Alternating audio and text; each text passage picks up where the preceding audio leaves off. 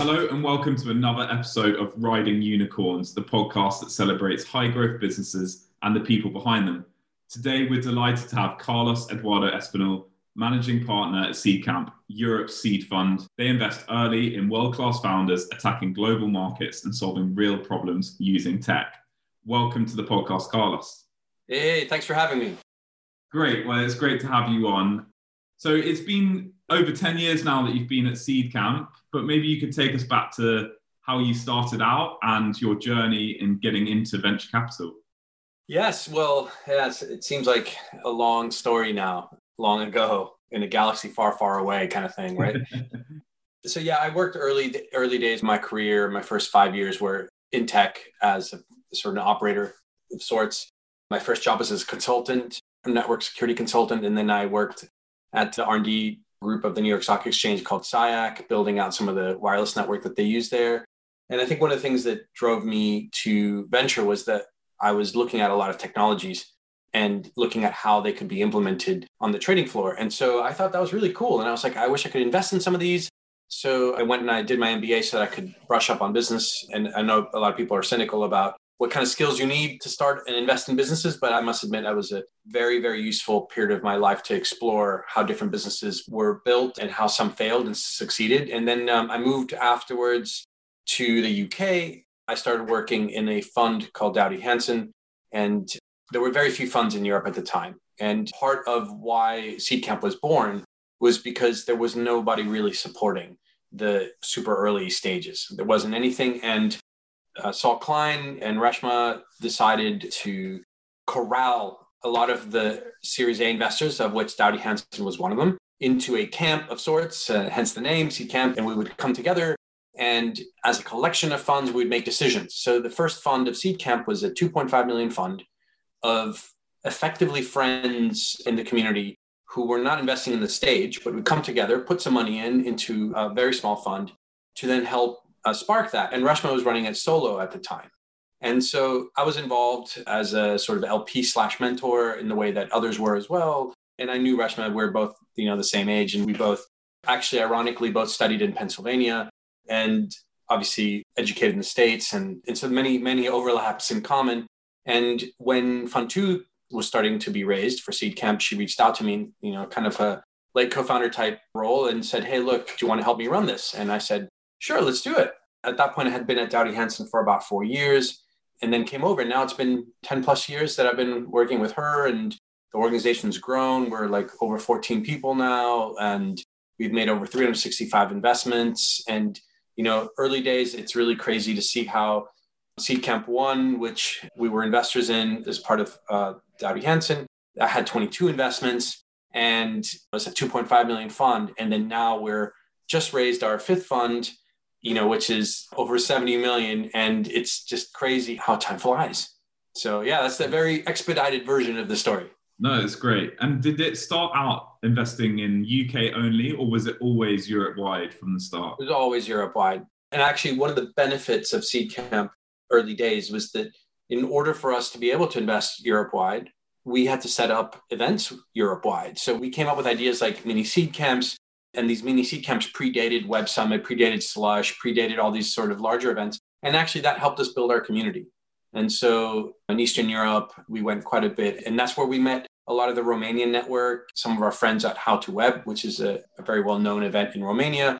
And of course, those relationships then blossomed. And of course, we got introduced to the founder of, for example, of UiPath, which is one of our investments that's, the title of your podcast fits, right? So it's strange how a lot of these early investments that we made in the community, not investments in investments, but investments in the community really played out well for us because we were genuinely trying to bring together Eastern and Western Europe and providing an information flow between both sides of Europe. And that was a critical part of early days Seedcamp. Yeah. And you mentioned UiPath there. Which other notable companies might our audience have heard from that you guys have invested in? Yeah, look, the network's quite big. So it depends on who your audience is, right? Because whoever's listening to this will probably know a lot of them. But, like the ones that clearly on the news more often than not are like the UiPaths, the TransferWises, the Revoluts, the Hopins, WeFoxes. And then we have other ones that are more like they are quite, they're well known in different realms. One of them, you might have eaten the product. It's called This, and they make the plant-based, chicken and bacon, and they're pretty much in all supermarkets now. So it's quite a range of products and services and software that we've backed. Yeah. And you mentioned Hopin there. So they've gone from 0 to something like 2 billion valuation in a year or something. How did you guys first come across that team, and how did you know that this was going to be something interesting in a pre-COVID world? Yeah. I think how you meet companies, that story is super interesting, because at the end of the day, it comes down to relationships, right? You meet people who introduce you to people. And that's the same for every one of our investments.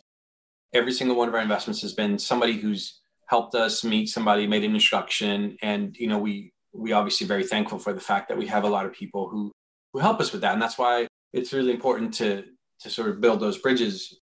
And when we backed the Hopin team, and Johnny in particular, what we saw was a conviction, and the conviction about what needed to happen. Now, of course, this was pre-COVID, so nobody knew that everything was going to go online. And there's an element of luck that you need, right? Like, you have to face the fact that as much as you can build I actually, right before this chat we're having, I was chatting with another founder whose business was negatively affected by COVID because they were in travel. And they were like, look, I had everything except luck. Like, the timing of COVID was just not in our favor, in our industry's favor, never mind our startup, like the whole industry. And so I think that there's an element of luck for sure. And the luck is in timing and competitive dynamics and sort of externalities. But a large part of it has to be like your conviction as a founder, and whether or not it's something that you really truly believe in, not just something that you've did a calculation on that you figured would be a good business to go into. And Johnny's story is quite personal, and I won't share it because I don't know how much he shares publicly, but it was a very personal reason why he started it, and his desire to be engaged in events where he previously was not able to be engaged. And so, I think it's a very honest and authentic angle to then put a lot of energy into building what you're building. Yeah. Or maybe we get him on the podcast and we get to hear that story firsthand. Yeah. So those companies you mentioned are all unicorns and they're very big. There's been a sort of age-old question about whether Europe can actually build and host a sort of Google or the next Google. Do you think that's a question that still gets thrown around? And do you think it's still a challenge for the European venture ecosystem? Or do you think we've moved past that now?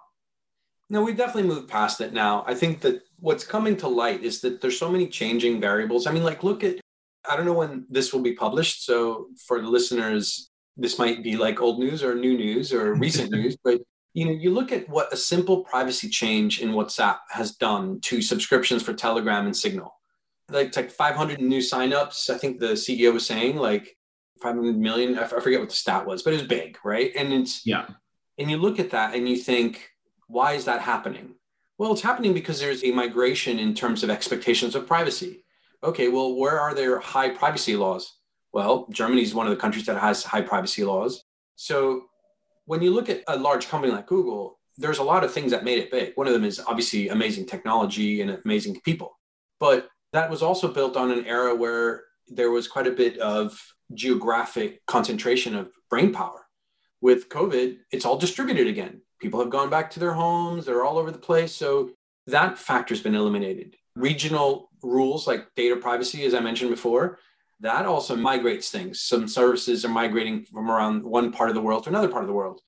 You have different issues popping up like climate change technologies or social impact technologies or food technologies or financial services technologies, which favor highly connected countries rather than one block. So you look at this isn't like like Europe is growing because something else is declining. No, it's the other way around. It's more of like there's two parts of the world that are growing, but in different things as industries kind of go and cross continents because of the nature of what demand is pulling for that industry. So I definitely see that those days are gone where Europe was seen as like not the source for growth or innovation. Now it's like, which ones? What will it be the epicenter for? Which are the areas? I mean, fintech, I think it's winning, if not already won. Because if you look at Adyen, you look at Stripe, you look at all those major companies, they're all European companies in different ways, right? Yeah. And so I think that war for sure has already come from Europe. So what else? And what's going to happen, And then there's some other areas that I don't think it'll be Europe, in the near term, but maybe the long term. But like I'll pick an easy one, just like, electric vehicles.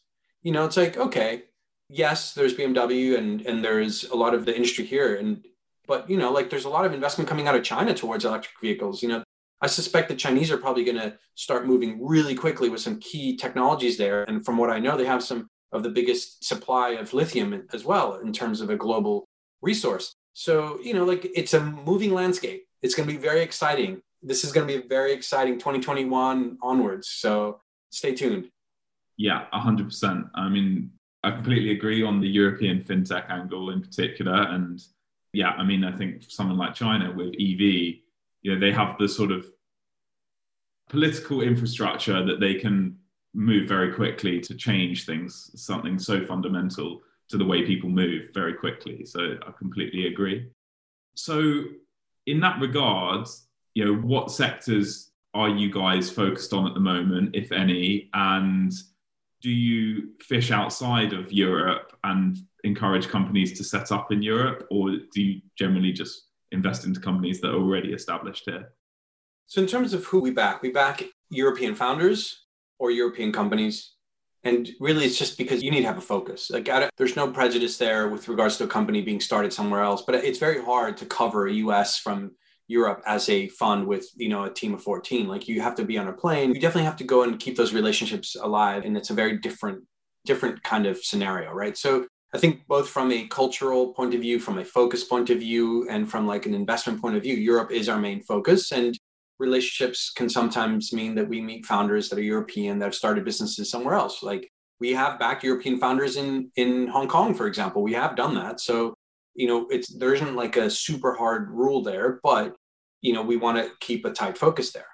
And remind me the first part of your question. The first part of the question was kind of, are there any areas or sectors that you guys are particularly keen to see more deals around, or that you think Europe has an edge in, so you want to invest more into? Yeah. And so the areas that we want to invest in, I think that the big thing with how much change is going on in the world right now is that it gives us a lot of visibility on major industries that have been locked in, being unlocked for early stage startups to take away. So for example, if you rewind the clock and you look at fintech in 2010, if you look at a company like TransferWise, it had to sort of chip away at the sort of fringes of core finance, right? Whereas today, we backed a company called Griffin, and it's like literally building core finance from within outwards, right? And so that took a decade. And so with that in mind, and with now 300 plus companies that we've backed, the idea is, okay, what can you chisel away at that has that similar dynamic, right? And health is one of those. Like healthcare, not just healthcare technologies, but like healthcare, like the whole thing, like everything from insurance to policies to diagnostic technologies to data management. And that, I think, is going the same kind of transformation. It's going from a external, look at easy stuff, to regulated stuff, to core health stuff, to diagnostic stuff that's life-saving, and then all the way down to hardware, and then all the way back, right? You integrate that whole stack, and then you'll have some stability there probably at the end of the decade. So we're definitely looking at that. We're looking at everything. The D2C stuff is always fun and it's always changing. We're always looking at anything having to do with entertainment and how people are going to be, especially now with what's going on in COVID, but it's different kind of entertainment, like, whether it be the collectability of items or whether it be sort of assets, just people obviously want to both be educated and engaged. And so that's another area. Of course, food and social impact and environmental technologies. I mentioned this. There's another company that we back called Silvera. And, they're trying to help people assess their impact, or organizations assess their impact and then mitigate them. And so I think there's a lot of these big problems, and we've just tried to find all the pieces that could try to solve it. And we know some of them will take a decade to really manifest themselves. Yeah. And in health, there's a lot of companies that are sort of pre-clinical trial. So that must be a real challenge for a seed fund to analyze which ones are going to get their clinical approval and go big, essentially. So yeah, what do you look for there? Is it very much the individuals that are building that company? How do you assess something where it's very hard to assess? So I want to make a division between health and pharmaceutical. Pharmaceutical, we don't do. I think pharmaceutical is a specialized division of investing, and that's an expertise. Just like there are, areas of expertise in investing that, it's just you need to have, semiconductor investing, anything where there's or hardware investing. There's some elements of manufacturing and the process of approvals that I think is harder for like a smaller fund to operate in.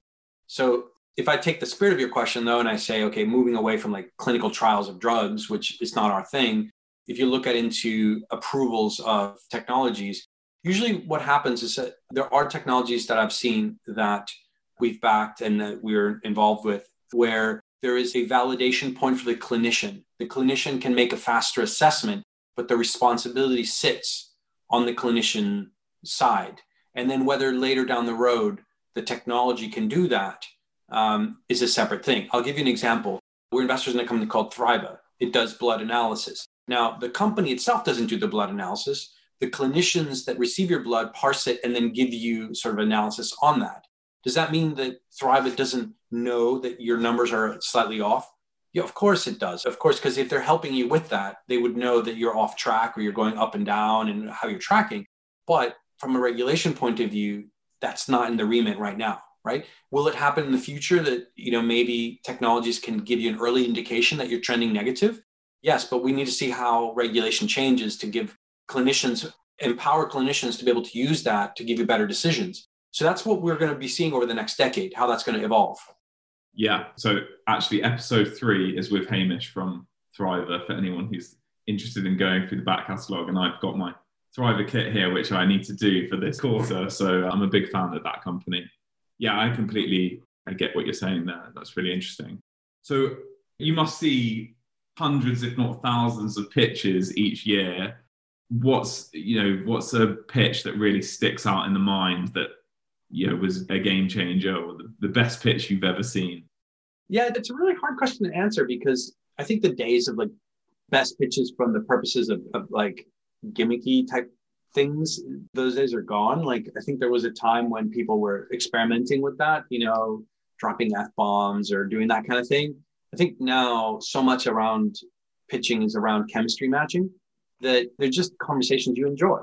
Like some of the best pitches that I've had are conversations where I was able to have a sort of debate on key areas of the business with the founder. Like not necessarily with the view that I was right or that they were right, or it's just kind of like, yeah, maybe the customer will do this or maybe the customer will do that. And these are the reasons why I think the customer might do this. And these are the reasons why the customer might do it.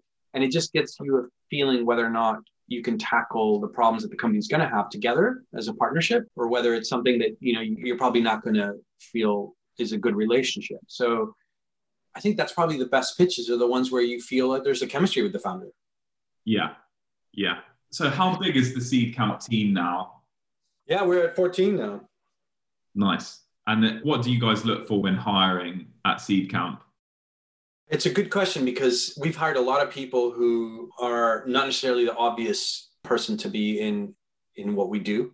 And the key attributes are obviously likability in the sense that we know that it's very important that our founders can reach out to any one of us and not only have a good conversation, but also have a relationship with our founders so that it goes both ways. And then after that, it's a curiosity, really, because everything that we do is so fast changing that you need to have a deep curiosity to explore new things. I mean, it's amazing how one year there can be nothing. And then the next year there's an ICO craze and then it goes back down. And then now there's like, it's insane how fast our industry operates. And as a consequence, if you don't care or you don't want to care, then it's really hard for you to stay on top of that and not feel fatigued. Yeah, for sure. So what's next for Seedcamp? And what would you also maybe add on to that? What would you like to see more of in the European venture space from VCs as well as startups? I think the way things are at the moment are very confusing, I think, for all of us with COVID, right? So I think what we're seeing is looking at a lot of connections being done far more easily than ever before because Zoom's made it easier. There's less excuses for US investors to get on a Zoom call to meet a founder. There's less excuses for angels around the world to meet founders from wherever they are. And so what's happened is that a lot of the things that we were hoping would happen happened a lot faster. last year in terms of bringing the best minds to work for founders, bringing the best communities closer to founding teams and to businesses. The question is, when this all ends, can we keep that? Can we keep that proximity? Can we find a way of retaining that? And so I think that's the biggest thing that I want to see is how do we do that without having to go back to the mega events? You know, like if you remember like 2 years ago, like you would have these mega events once or twice a year and you try to rush all those things, you know. Now we don't have that. We have something different and it's a lot easier and more convenient and more personable on the one hand, but you still need that sort of physical meetup. And so that's the thing I'm most trying to see is how will this look post lockdown? And can we keep that level of connection, but build on it? Yeah, absolutely. And so we ask two questions at the end of every podcast, which is the first one is, if you could have started one company, which company would that be? So this is my opportunity to do a shameless plug of my podcast. Yeah. The 2021 first podcast was of Jason McCarthy, founder of GoRuck. And it was published yesterday. So actually 2 days ago. So the 13th of Jan. So for those of you that are watching this, we recorded 2 days later. But the reason why I'm mentioning it is not because I would have wanted to start GoRuck, the company, but one of the things that I found really inspiring about my interview with Jason was his ability to have a community that really engages with each other. And in some ways, that is what Seedcamp is. And so I'm very happy with what we've built, and it's very rewarding in that sense. So I think if I were to start another company and it wasn't like, let's say what we're doing right now, it would probably have some of the same elements that GoRuck has and Seedcamp has, which is mostly, you can put aside whatever it is that the company builds. It's the fact that there is a group of people who are engaging around that. And a lot of people throw the idea of a community around. They throw it as like, oh yeah, we have a community. And they don't really, like they have a bunch of people, they have customers. And that's different. The difference between a customer and a community is the community is engaging with each other. And that's the key thing. And so I think that's what I would, if I start another company, obviously you want it to be successful and profitable and all that stuff, right? But I think from a self-actualization and sort of a feeling of like you're doing something good, I definitely feel like I need that. Yeah. So would you say that community is when they're talking without your involvement? Yeah, when you're facilitating people to connect with each other in ways that you don't have to actively supervise or initiate, and that you can have the culture and the spirit of what you're trying to do be obvious to them in a way that breaks the ice for that initial engagement. Yeah, that's super interesting. You're right, community is banded around a lot at the moment, particularly by founders who are fundraising, and 10,000 followers on Instagram doesn't necessarily mean you've cracked community. So that's really interesting. And so then the second of those questions is, if you could have a working lunch with anyone and pick their brains for an hour, who would that be? I think one of the things that fascinates me is understanding how certain brands do a really good job of understanding those communities, understanding people.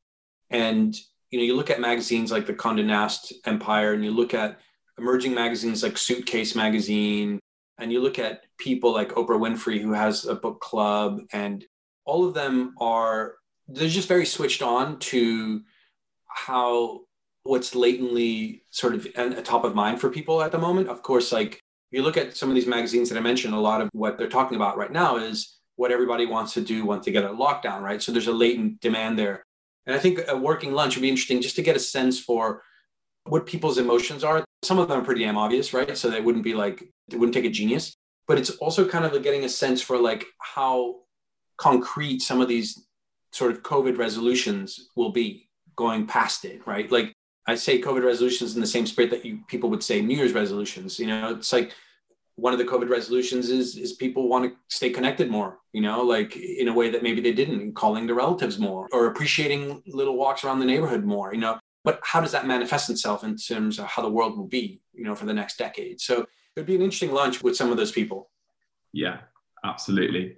Well, Carlos, thank you so much for coming on. It's always great to chat to you. And there's lots in there about the state of European venture and what's going on with Seedcamp and what founders should be working on and looking out for. So I really appreciate you taking the time to do a recording with us. Thank you very much.